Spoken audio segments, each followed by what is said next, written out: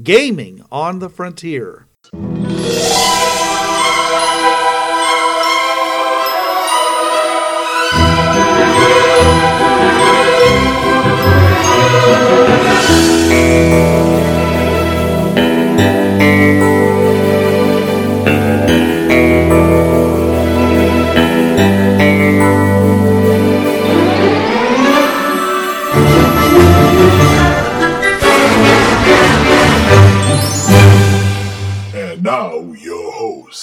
This is Bruce. And this is Trav. Welcome to Gaming on the Frontier, your podcast of, hey, you don't have to call me a hero, but I ain't no sidekick. No, this acne cream's not working. Oh, that's right. My zits are oozing lava. Yeah. Oh, great. Yeah. Yeah, that would be tough. I mean, you'd think that if you had a superpower of lava, either it would clean up your acne, or who could tell? No, yeah. Yeah, okay. Well, welcome to Gaming on the Frontier. This week we are talking about superhero academies and what it would be like to run a campaign, a game of this, okay? And we're going to talk about a number of examples. We're going to talk about what system would be good for handling this. I do have two PDFs on teen superhero campaigns. I prepared for. So yes. Oh, great. We'll get to that. Yeah. Okay, super. Yep. Don't forget it. But anyways, so when we've talked about kind of like special academies before. Obviously, we're not going to talk about supernatural academies. So Harry Potter and Wednesday Addams and Sabrina and all those other ones. We're not talking about those. Okay, that's in their own little niche. Okay, we're talking about superheroes who go to school. And whether their identity is secret or public, that's still up for grabs. Okay, and it depends on the kind of campaign you want to do. Okay, because it does certainly vary. So I guess the first thing we want to talk about is that these in most cases, okay, kind of it's almost a conceit. Okay, of the whole superhero genre is that most people outside of the Man of Steel were not born with their powers. Okay, they emerged. They emerged usually in their teens and times of stress, or specific times of stress, or things like that. Most cases they don't have changes, them. Yeah. Right, they don't have them the whole time, but there are certainly lots of exceptions for that. I can't remember the second part. In the Teen Titans. Starfire. Okay, she's from a race that has superpowers, and she's an alien. She was experimented upon by the Scions, which are in the Omega Men comic. So, yeah, I mean, she had certain powers, but then the Scions tweaked them more. Okay. But I'm just saying is that, generally speaking, when you talk about a superhero type thing, you kind of want everybody, especially if you're talking about a campaign, because now we're talking about a game. We're not talking about a narrative. We're not talking about a book or a movie or something like that. So, you kind of want everybody to be somewhat on the same level. So therefore, it makes sense to go and say, hey, maybe I come from a superhero family, or I'm from an alien race, but I got my powers recently, as far as the narrative of the game is concerned. Okay. And so, and it's kind of hard to say what's the granddaddy of all these things, because I would say it's probably the Teen Titans is first, but it could be the New Mutants. The New Mutants, I think, came after the Teen Titans. Yeah, it did. But if we're talking specifically a school setting, technically the X-Men were all young people who were brought to the school, and then the New Mutants came out in like the 80s. Right, right. Well, the X-Men themselves, the uncanny X-Men, okay, Yeah. they were all teens. The Yeah. original one of the one of the original superhero teams, Yeah. okay, were all essentially in most people's eyes children. Yeah, And let's see. Cyclops, Marvel Girl, Beast, Iceman, Angel. Yeah. right. And with Professor X basically being their leader. Yep. And they and they were expected to engage in normal educational type processes, like they had to learn about math, and they had writing classes, and there wasn't a whole it seemed very odd to me that Professor X was handling all of their different studies, okay, because frankly not everybody, no teacher is good at all different kinds of things.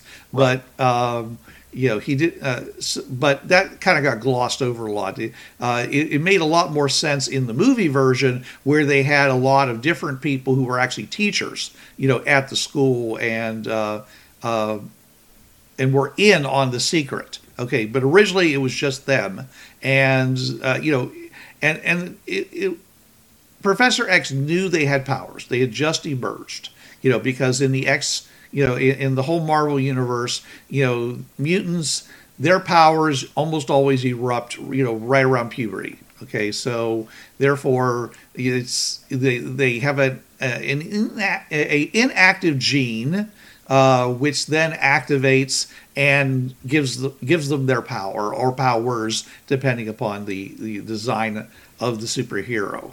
So before then, they might have had some flashes, or might have been some strange things happening, but there was no sense that they actually had these powers. And then at that point, it was a matter of, did they come forth in the New Mutants idea? They did not come forth full force, or if they did, it was explosive and it had to be controlled.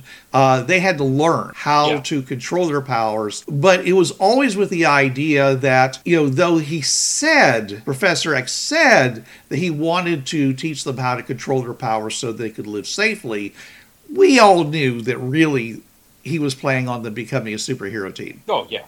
Okay, I don't think anybody, ever thought that there was going to be any other possibility. So, and the makeup of the X-Men, because it did mutate over time quite a bit, made a huge difference in the kind of foes they were able to take on, the kind of tactics that they would use, and really the kind of relationships they had with each other, because originally they were all kind of the same age. Yeah. And and so they were pals, but then later on, and that's one reason why they had to separate them from the Uncanny X-Men, because first of all, the original group of Uncanny X-Men went off, disbanded, for a lot of different reasons, and then they brought in a new group of X-Men, and then Marvel decided that they were going to start another teenage group of superheroes, which were then the New Mutants. Now, Teen Titans, that wasn't so much a school. The Teen Titans, all those were, we're talking the 60s ones. They were all just the sidekicks of the Justice League. You had Speedy, Kid Flash, Robin, Wonder Girl, Aqualad, and Aquagirl. Supergirl was not a member. I don't know why they didn't put her in there, but it was all these just teen sidekicks, and they were together, and they decided, okay, we're gonna, and the Justice League they were training them in a way, but it wasn't a school or academy per se. They were just a superhero team of teenage superheroes. Some had powers, some had gadgets, some had training like Robin, Yeah, and so they were basically educating themselves. Yeah. Because they weren't going to any other school to get, the normal education that the rest of the world would have, and of course, arguably you could say that, it didn't matter, because it's like, they, it wasn't like they were ever going to be wanting for a job, because, in most people, high school, originally high school was basically your top education. Okay. That was supposed to prepare you for life. Yeah. And then people said, well, okay, but then, while you're doing that, you're also going to become, a journeyman apprentice in the various union guilds and things like that for electricians, pipe fitters, so on and so forth. And so you would somewhat, be doing both of those. And of course, it was the feeder for the military, because then you had ROTC. Yeah. And yeah. We apologize to our military listeners. I know that you do not call it. I've had friends who went through ROTC, and I said that. Oh, the look I got from my friend Marla Frozen. ROTC, folks. Okay, they called themselves ROTC when I was in school. Okay, so I'm using a term that, if it's a dead name, I apologize. Yeah. But okay, I guess that would be the best term. It was the term that they were using. But anyways, and then it changed over time, where it was kind of assumed that everybody who could possibly go to college would go to college. Yeah. And so it became a prep school for college. Yeah. All right. So, so depending upon the point of view you take about high school, what you're supposed to be able to be once you graduate can be very, very different. Okay. We essentially, associated with TriTac, and we had an earlier episode, we talked about the Fringe Born and the Fringe Academy, and what we some of us called them Fringe Brats, whatever. And the idea was that children of explorers who were very, very likely to become explorers, okay, would be raised in a specialized program to essentially gift them with as much knowledge, skills, and things like that, so they would be basically more prepared than most people who were out there when they graduated. In other words, turned 18, 17, depending upon what you consider. Okay, because otherwise, and I had a lot of fun with that, because one of the adventures that I ran was a whole bunch of kids that were part of the Fringeborn, and they were being they were given to an experienced team to go on basically a picnic. They were supposed to go to this world, supposed to run around. There's supposed to be some dinosaurs there, just have a good time, go camping. And of course, it turned into this, what a mess. I don't want to talk about it. It would take I think stars are still rather new to Mr. Shepard. Yeah. Well, anyways, but the point was that they were all, the players were playing the adult team members. Okay. I had to play all of the kids. Oh. So I basically had to use all of my perception skills regarding what my son had been like and what I remembered being like many, many years ago, but especially what my son and his friends were like. Okay, and when he was in high school, and saying, how would these kids act? These privileged kids, and they were like super, super obnoxious. Okay, but in a way that mostly was like, why don't you know about this? Like, why don't you know how to use your phone the way we do? Or how it was, why are you still on Facebook when everybody else is on Instagram or is already on, on Twitch and everything else? Why are you behind?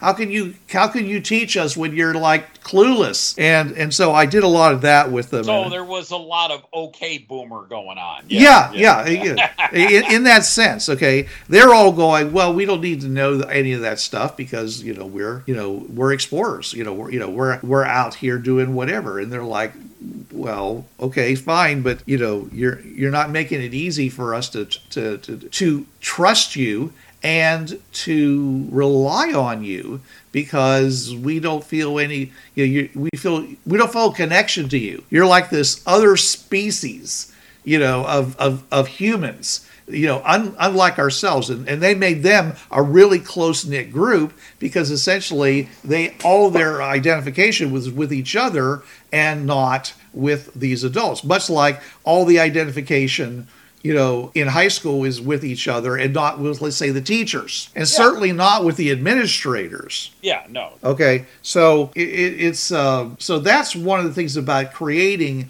I think creating any kind of a campaign which is going to be taking place in a academic somewhat academic setting is that there's going to be a big dichotomy between the people who are supposed to be in authority and the students, whether or not their powers are manifest or not. Okay, so anyways, so that was one of the big things that I learned, and I must say I had a really good time playing the kids, at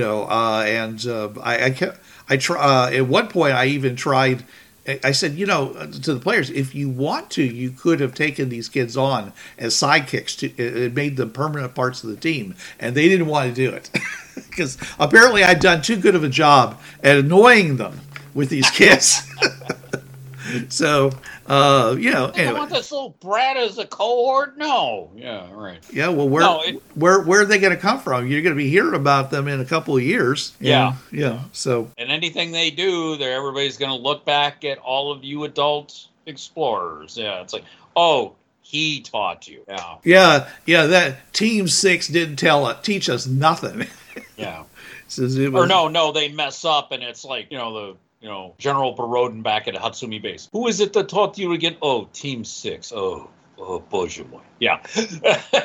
And of course, they would lie to cover their butts, and things like that, which is what happens when you have this dichotomy. It's not that they're the enemy, but they can hurt you. They can make your life harder, and you don't want that. So, if you, I'm sensing you did a lot of the role playing also when your players as the adult team. It's like, oh God, you mean we got to do this, or we got to use this old tech and all this, and I'm just seeing the hashtag glowing in neon, hashtag first world problems, and these adults are going, you're complaining that you don't have this type of new drink, or you can't wear these shoes, or this type of, leisure wear, or you can't have your lip gloss there, Betty. And it's like, really? Yeah, but it was also, they had all these pieces of equipment that I've been wanting the players to use, but I didn't lay it out in front of them and say, here's all this new tech that you can use, okay? I've been waiting for the players to say, hey, I want this tech. This would be really cool for my character to have. I want them. Can I get this? It's, this is the late campaign. We're in the it's in the future. They've been discovering stuff for 20 years now. So surely at this point, some of this tech would be available. And I'm like, when they did do it, I was like, oh yeah, sure it is. Okay. I had the kids using it. Oh, there you go. So the kids, I like that. Okay. Yeah. So the kids were constantly showing them up under,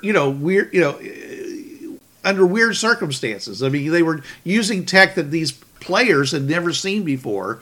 Because rather than you just saying, here's a list of tech, it always makes a lot more sense to show rather than tell. Yeah. So it was my way of saying, hey guys, there's some tech out there that maybe you should think about having. They used one or two pieces of the tech, but they didn't really embrace anything else. But that's my players. And again, it's the generational thing. Now, and I use this example with my gamers as far as generations. My parents, so the late boomers, because my dad is 75, my mother's 73, they were the first generation I think it was my generation, so Gen X, because I'm born in 69. We're the ones, every one of us kids had a TV, at least one TV in the house. Shelley and Eric's generation, computers. You all had a home computer, a laptop or desktop. Now, this next generation that would comprise of first two children, Ramses and Alexis, and they are 12 and almost 10. Smartphone.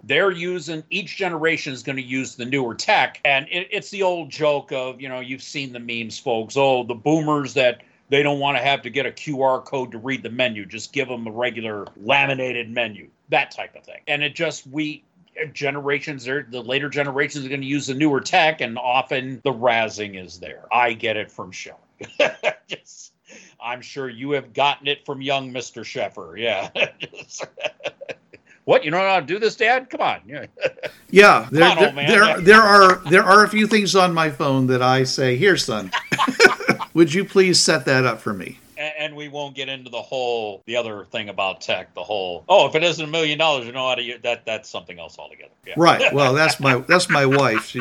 She can't fix any piece of tech that doesn't cost $1 million. But no, it's like with Shelly when she told me, yeah, Dad, I got 1,000 followers on TikTok, and this would be a text. Okay, explain to the old man what TikTok is. Dad, do you know what a Vine is? Yeah, the AB family Vines.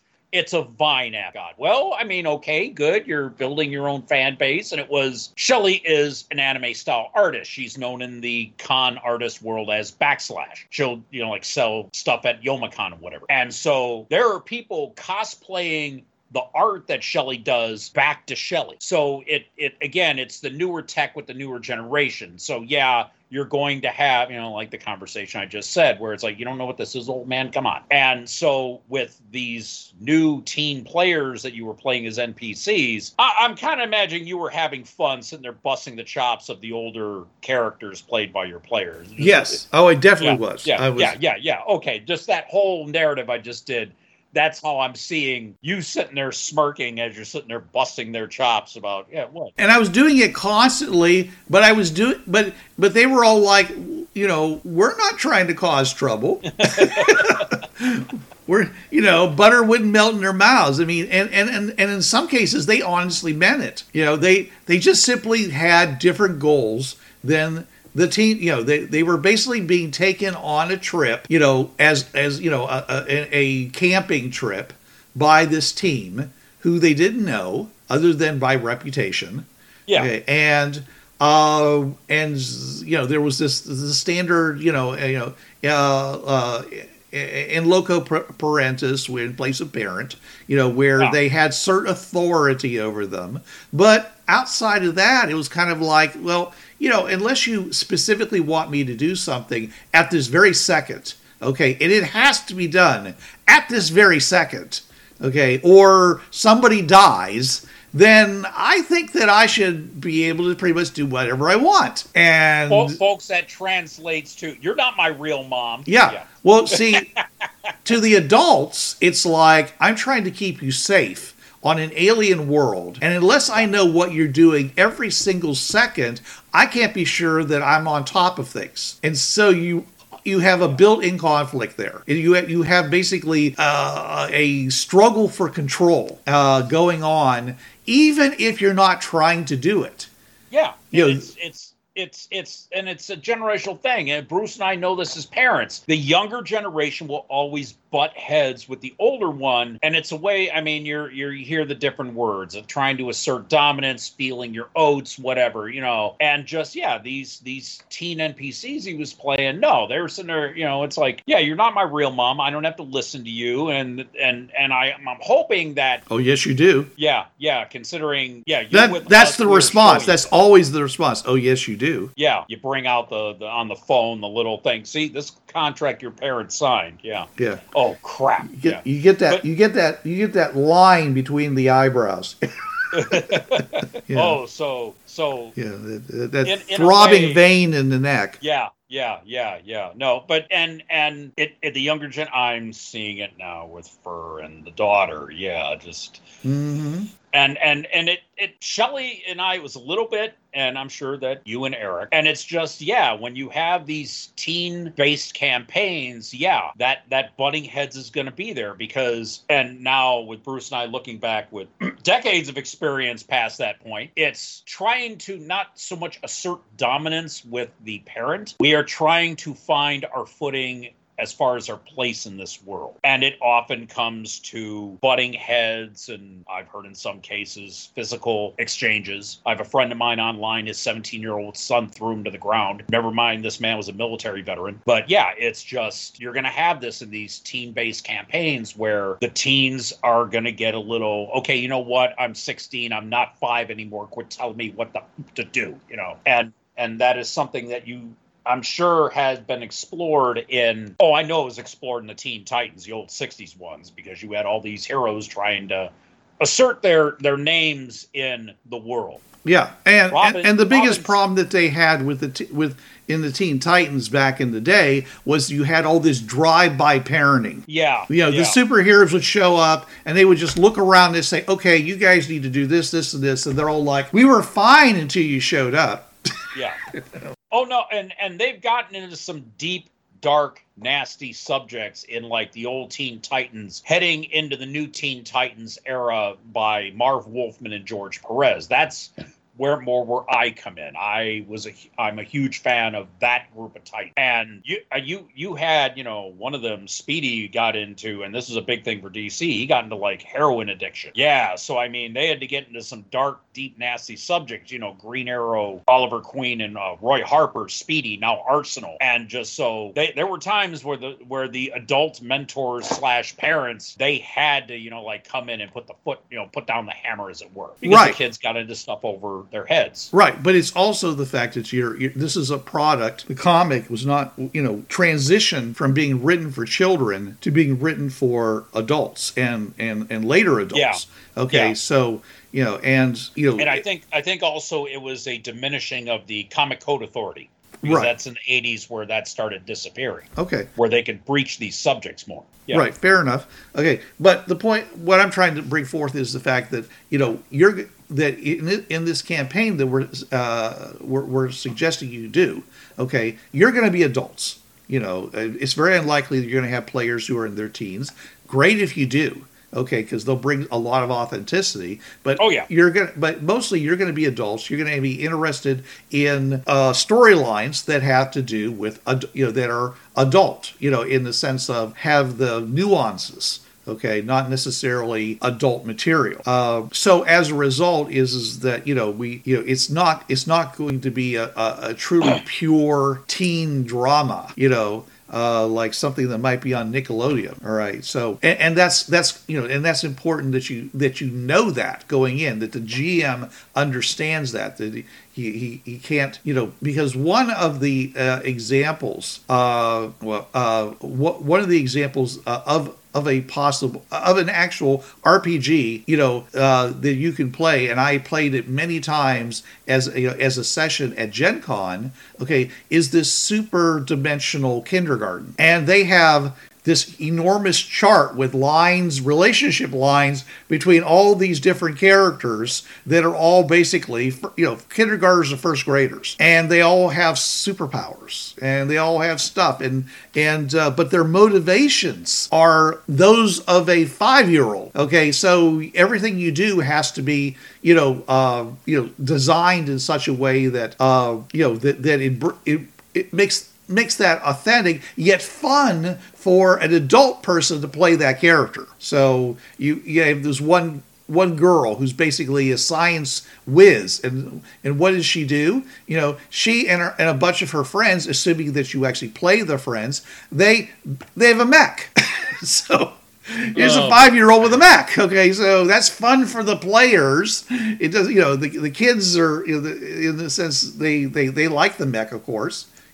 But it's not really important to their relationships to each other. Okay, so I'm just saying is that when you set up your relationships, there's two things that have to be important. One is you have to realize that they're being played by adults. And secondly, the adults have to understand what it's like to be a teenager. And we need to talk about how being a teenager is different, okay? The truism of all YA literature, okay, is it all revolves around the first time. The first time for everything, really, but essentially there's a couple of first times that have to happen. Your life experiences are incomplete. So it could be the first time you've been away from home. It could be the first time you've ever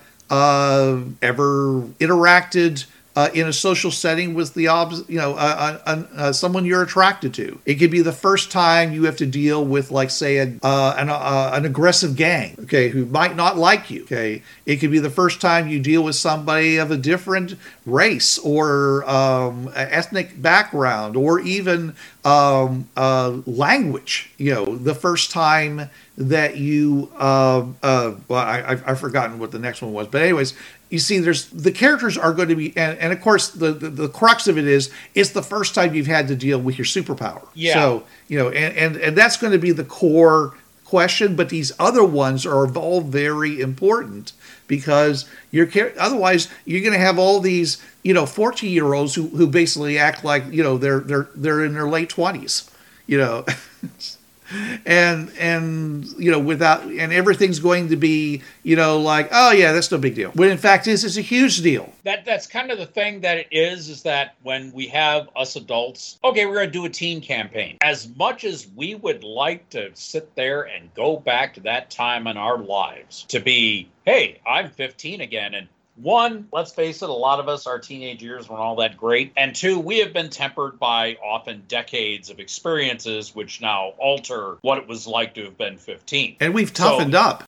Toughened up, and there are just some people who, like me, I would just rather forget my teenage years. High school was one of the most miserable times in my life. I was glad to get out of high school. So it's like, there are just some people, it's like they may not want to play a teen campaign just because they don't want to go back there. Right. Well, we are assuming that they do want to play. Otherwise, I'm still.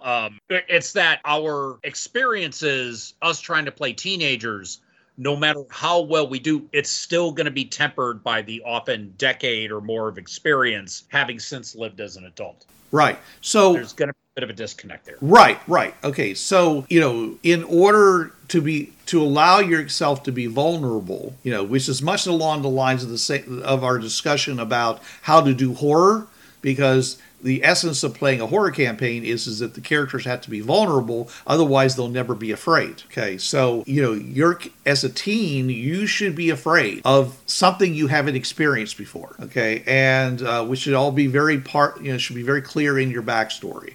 But in order to manage that, in order to be able to press forward and be authentic to that, you need to have the other players provide you with loyalty, because that's something we all wanted to happen, in our teenage years, and a lot of us didn't get that. We wanted somebody to be our best friend. We wanted maybe the older boy to stand up for us. We wanted could be the older girl, to actually act like what a big sister's, supposed to be like, instead of the one we might have had, who was not supportive, who was too busy dealing with his or her own problems to worry about, tag along. Okay, so.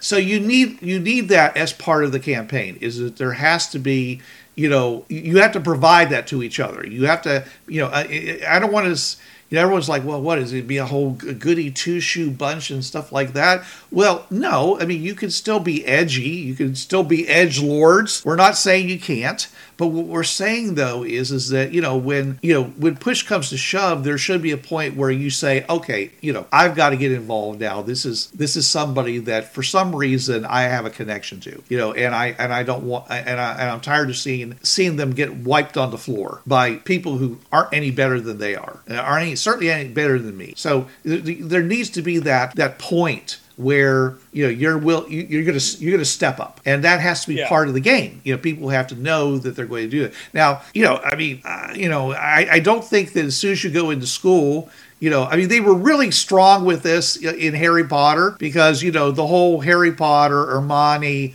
Ron thing. I mean, they were practically like, welded at the hip, except for the fact that Hermione kept thinking that the boys were stupid. But, they were all like welded at the hip by the end of the very first movie. So it was, and that may not happen in an actual campaign. That's, you may feel this connection to them, because especially the GM's going to provide you with opportunities to interact with each other toward fulfilling a goal. Okay, and that we'll have to talk about what kind of a superhero teen campaign this is going to be. But I'm just saying is that you need to have some kind of loyalty, okay, going on between them. That you can act like you hate each other, and be super competitive with each other, but there still has to be a kind of a basic decency that, if this goes on, I'm going to feel bad about myself, and self-love is going to step in and force you to do something, Yeah, it's along the lines of okay, nobody can beat up on this guy but me. You're taking him on. No, I'm going to turn you into something resembling blood soup. Yeah, I pick on him. I'm the only one who gets to do that. Yeah. Yeah, first you got to beat me, then you can pick on him. And now the old Ric Flair quote comes to mind. Yeah, in order to be the man, you got to beat the man. Yeah. Ow, that sounds painful. But hey, we are talking about superheroes and stuff like that. Okay, so I also found another example, and I was trying to dig through, and of course it's like, oh crap, what was the name of that again? Have you ever heard of the comic book ps238? Yes. Okay, that is another example. I only read a few issues of it, but I did read some. The second wife, it's somewhere here in my apartment. It was hard to find it. It was an independent comic, and none of my local stores carried it. Yeah, Do-Gooder Press is who originally did it. Aaron Williams is the guy who created it, and it was just, they picked from every superhero trope. Some of them were just blatant. It's like, yeah, that's Superman. Okay, that's Batman. Okay, that's Wonder Woman. Yeah. And just, it was in a school situation. Yeah. And let's see the name of the school real quick. Okay, Rainmaker program. PS238 was opened as an alternative program geared toward those with superpowers deemed unfit for superheroics. Yeah. So it's almost like, yeah, you had one boy who could make anything into an edible substance. Another one, a boy whose drawings come to life. Yeah. Yeah. Oh, God, it sounds like Wild Cards. Right. Well, Wild Cards was an early superhero type world, but it didn't cover this idea of an academy. Deuces, that was the name of the people in Wild Cards with the less than, what's your superpower? I can change the color of fruit. I can make that orange purple, and it would still be an orange. Wow. Yeah. That's what I was trying to, okay, it's like drawings come to life.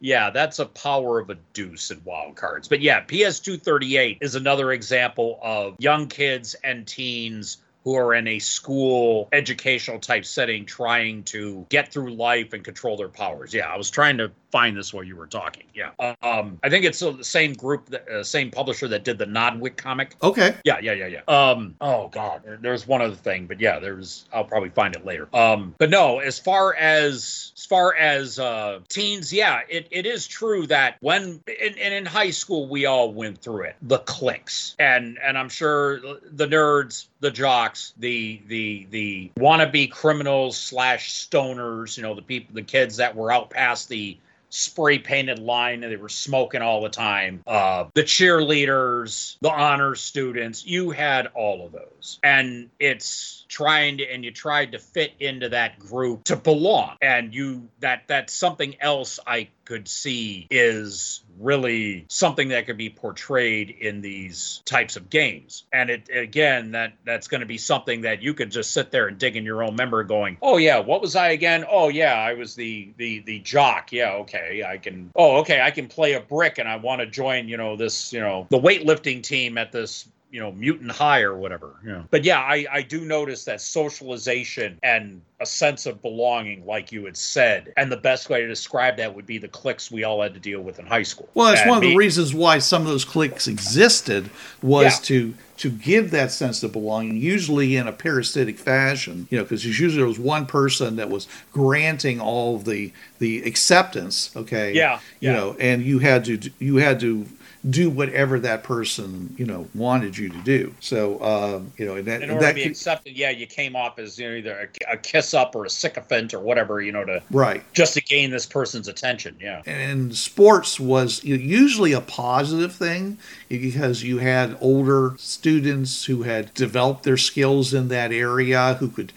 mentor you, and you'd be they'd haze you, of course, a little bit, but you were part of the group. You were fully part of the group, even if you weren't the star players. Okay, and that's what they had, clubs and things like that. So any kind of a high school is going to have this kind of club type behavior. The negative side are what we refer to as cliques. The positive side is just, whatever group has a specific interest that's drawing you in to spend your time there. Yeah. Okay. And so everybody, if you're a player, everybody's going to, you should expect to join at least one group, simply because there's going to be a lot of people that are going to, once they see your superpower, okay, they're going to say, hey, that would be great.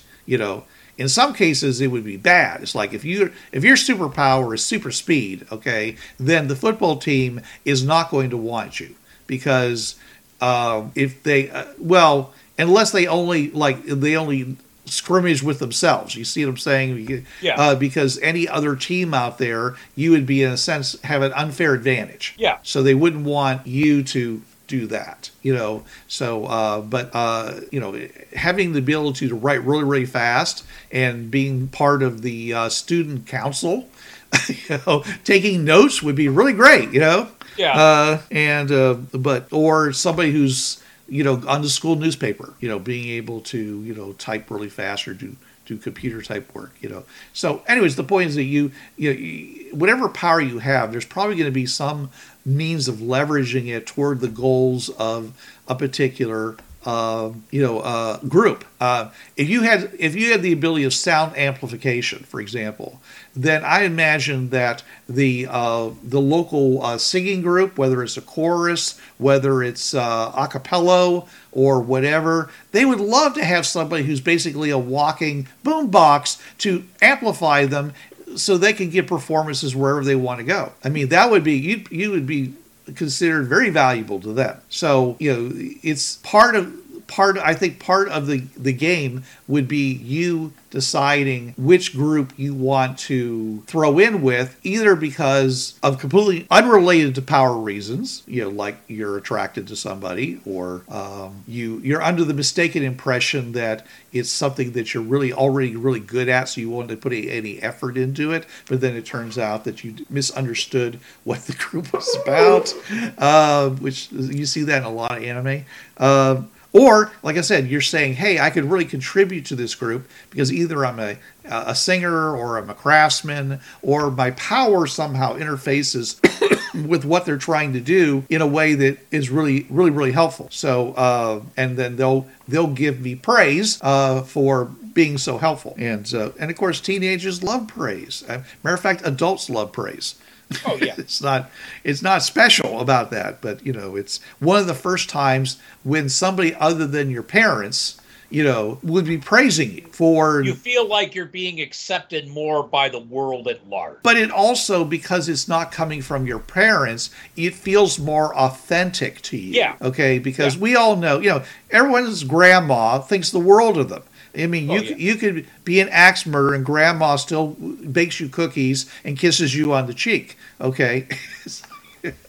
But when everybody makes your special cake on your birthday because you're a valued member of the team, it feels more impactful. Okay, yeah. So, and the GM really should be looking for opportunities to praise the players, for whatever they're doing, because that's again part of being a teen is you're seeking acceptance, you're seeking success, validation, validation. Well, validation, but also acceptance in a group, and also proof that you are in fact becoming competent. Because as I've explained in other opportunities, there are 4 levels of competence. Okay, there is unconsciously incompetent, which is where you don't know how bad you are. Yeah. Okay, then you have consciously incompetent, where you know how bad you are,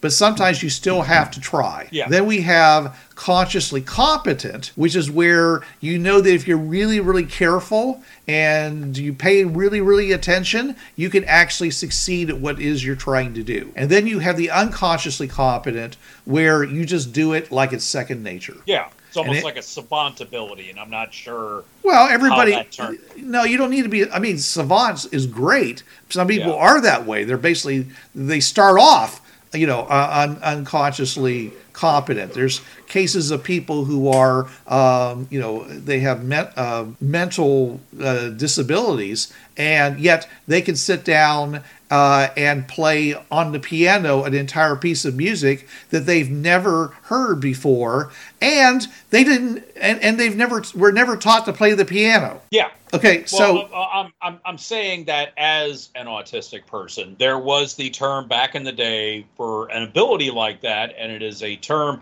I will use the term, folks, knowing full damn well it is no longer in vogue in any way, shape, or form. Idiot savant, where the person can barely tie their shoes, but they can draw a flawless picture of the New York skyline, or they can do the piano piece, or they could take apart and reassemble an entire car engine. But other than that, they really can't do anything else. And that would be a far, far extreme version of the unconsciously competent. Again, I personally do not approve of the term idiot savant, and just so that it's now a dead name type term. But I get what you're saying is that it's just you pick up something and you do it like breathing. And they're like, how? What? I don't know. Right, but I'm not saying it has to happen that way. Usually what happens is you start at the unconsciously incompetent, okay, and you work your way through to the unconsciously competent, where you're basically you're trained, you're competent, you're muscle memory. Yeah, it's like a profession for you. Okay, yeah.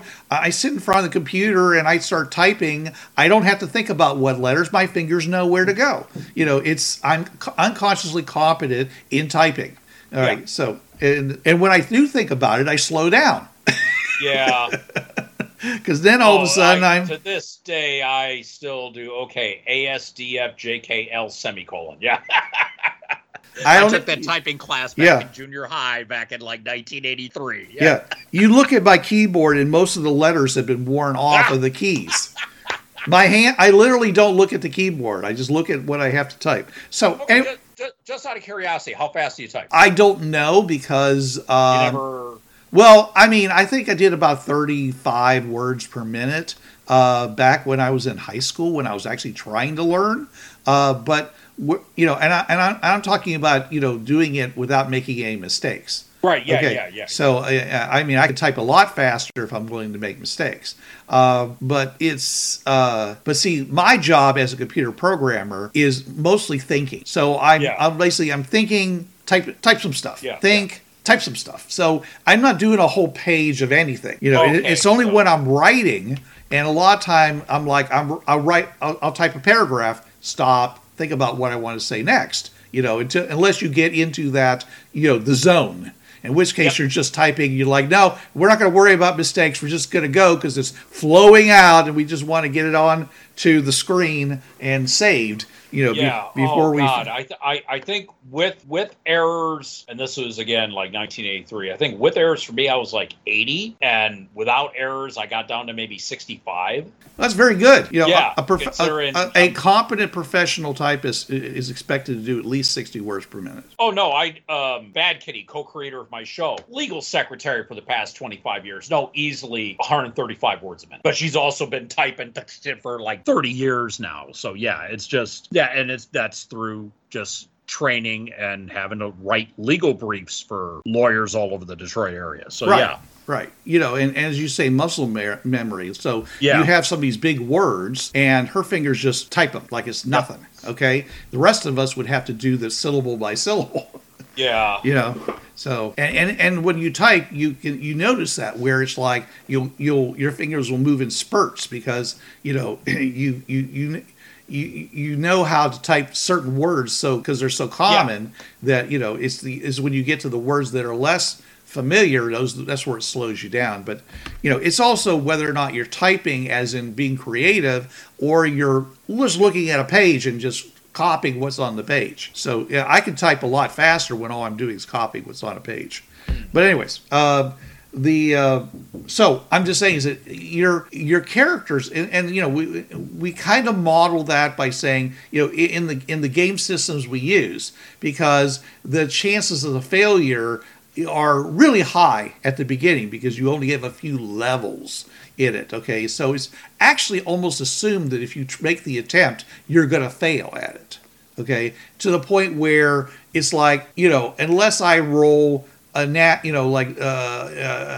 1 or a 100, assuming that you're trying to roll low, certain circumstances, you're always going to succeed. That's the competently, unconsciously competent, and then rolls only make sense at that point to determine whether or not you can get it done faster, than normal, or when you're in opposed situations where you're trying to overcome some action that the other person is doing, or you're in a super high stress situation that might, undercut your ability to just do what should be, natural. I told my son, when I was teaching him how to drive, I said that driving is a series of well-rehearsed critical decisions. Yeah. Okay. Yeah. And I said, that's why you need to practice. That's why you need to get out here and get in the car and drive around, because you need to get used to making those critical decisions. Because if you make the wrong decision, there's going to be an accident. Okay. And it can happen at any time, so because the other people around you, you can't trust them. You have to. That's how I was taught. Yeah. You drive. What are the words that, well, this would be my daughter's late grandfather, my first ex-father-in-law. Drive as if everybody else out there is trying to kill you. That sounds a little too stressful, but okay. Well, he was a cop, I'm sure that had something to say in his. But no, I was taught to drive defensively. And, right. Well, let's face it, your weather is a lot more benign than mine is up here. So, yeah, I deal with a lot of times a lot worse road conditions than you do. Right. And I was told the best way to learn how to drive is with a stick in the snow. You do that, you can drive anywhere on the planet. Okay. Usually the worst conditions are in bad snow with an automatic or a manual transmission. All right. And I'm not going to question it.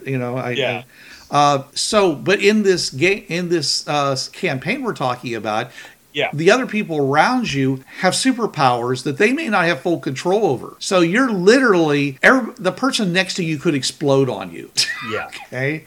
It creates a lot more tension in the day-to-day life.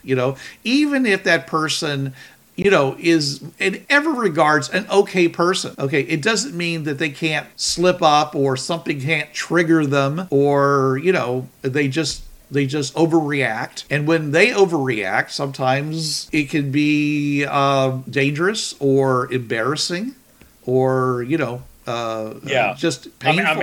I'm hearing Dr. Evil yell, "People die!" Yeah. Well, it can be other things too, like for example, in the though I did not like this in the second Fantastic Four movie, Sue Storm, because she's nervous, suddenly her clothing starts disappearing. Yeah. Okay, that could be really embarrassing in a high school situation. Okay, so. I thought it was exploitative in the film. I wish they hadn't done it, and certainly this would be something that you would not want to do in this campaign, because it's because that's one of those things that follows you. But everybody, there's probably going to be an incident, and that's where the next thing I wanted to talk about is that the dark secret. Okay, this is where it's important to learn how to make friends, and to find people you can trust, because sooner or later there's going to be a dark secret that has to come out. Okay, and it makes your characters more interesting. That's why I'm recommending that it happen. In most cases, this is a flaw, or something like that, a fatal flaw in a sense of personality, or it's a flaw, in like other things. So it could, if it has to do with your superpowers, it could be that the first time your superpowers manifested, this happens. Or it could be that every time your superpowers manifest, something happens. Something like you get flop sweat. Yeah. Or your hairs all your hairs all grow a quarter of an inch every time you use your powers. And so most of the time nobody notices, because every once in a while you just have to go get your haircut more often.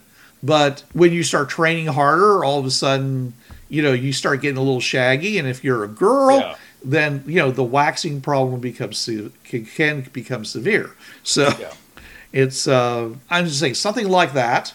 Or it could, I mean, the classic, of course, is the first time my powers went off, I killed my brother. Yeah.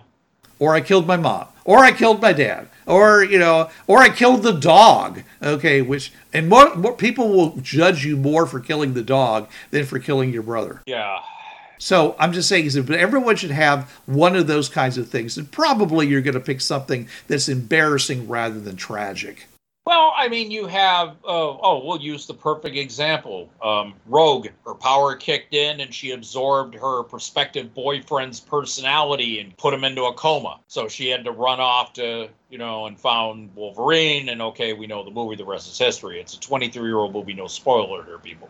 But yeah, that's her dark secret, is that she put Billy Joe, whoever, into a coma because this power that she cannot control at all, and she now has to keep herself from all human contact, physical contact, almost killed somebody she was beginning to really care about. And that's her dark secret. Or the other one is, and I've seen this trope many times, I think I don't know if it's a secret to outsiders, not to the team. New Mutants, Warlock, the weird-looking techno-organic black and yellow thing. Its father was a being known as Magus, who basically wanted to take over Earth, and Warlock was here to get away from him. And that's Warlock's dark secret. Yeah, my dad is this entity that wants to destroy humanity. But I'm hiding here right now so he doesn't find me because I don't want to follow in Dad's footsteps, Yeah, usually when I see dark secret, it's not so much my powers did this, it's someone from my past.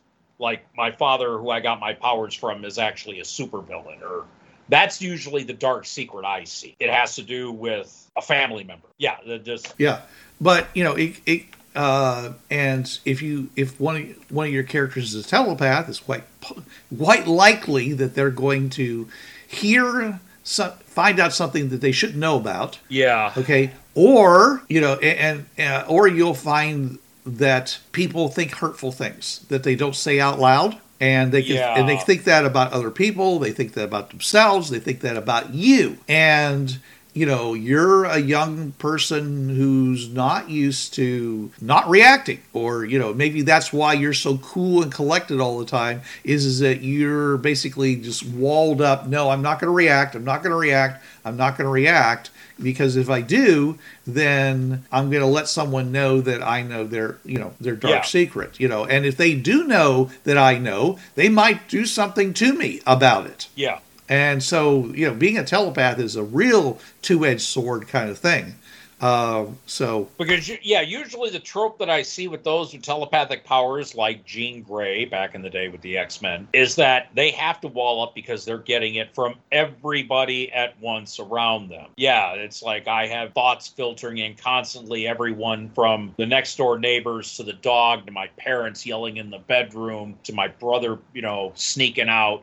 And I can't stop them. So they have to wall up just to function. Yeah, which is why most people who pick telepath is going to say, I have to activate the power. It doesn't just sit there and do that. But when you do activate the power, there's a good chance that you're going to pick up something you shouldn't. So, that's the way for the GM to kind of do that. And of course, if your deal is super strength or super speed, you've probably run into something or you've crushed something, and it could have been valuable to somebody. Maybe you took the school's trophy and crushed it accidentally because someone tried to take it away from you and you held on to it too hard. Yeah. The two things I'm thinking about, Man of Steel 2013 or 2012, the young boy playing Clark Kent, he's there being threatened by the kids, and Pete Ross helps him up. And you see where young Clark squeezed that fence post because he wasn't about to lash out. Then it's the Batman and Robin DC animated movie, Super Sons, where it has Jonathan Kent and Damian Wayne eventually going up against Starro. Yeah, Jonathan's getting picked on because he's wearing a Superman-like shirt. Kid messes with him because Jonathan lost the baseball game because Clark wasn't there, and he pushes this kid back about 15 feet. And he just looks at his hand like, holy crap. And of course, the guy's clutching his chest. His friends are helping him up. And yeah, and it's just these outbursts of powers that either you get away with nobody seeing them, or you do, and it's just everybody is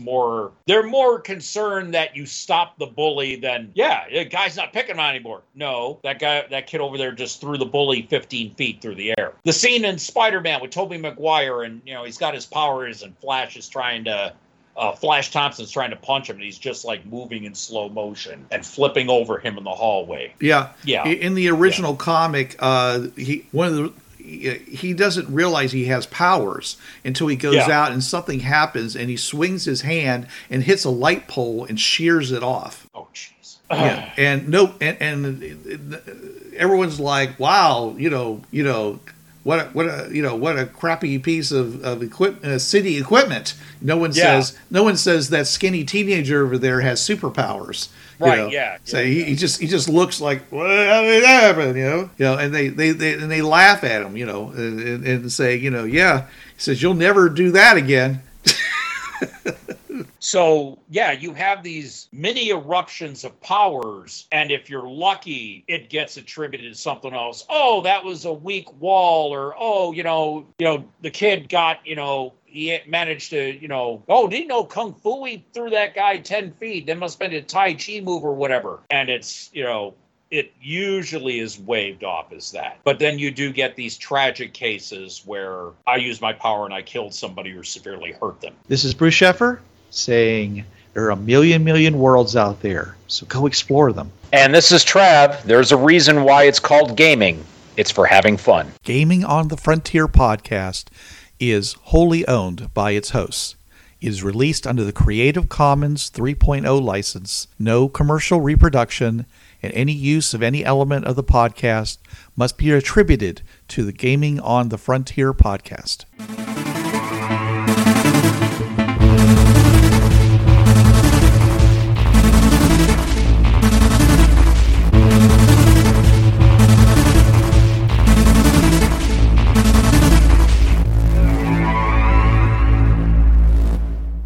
Hi, this is Trav from the Travcast. You can listen to me Tuesday nights, 8 to 10 p.m. Eastern on DementiaRadio.org. Also, the Professor and I are each now on Twitch. For me, it's twitch.tv/Trav31369, Mondays 8 to 10 p.m. Eastern with campaign notes. The Professor is at twitch.tv/ProfessorPixie. Please check her page for time and date.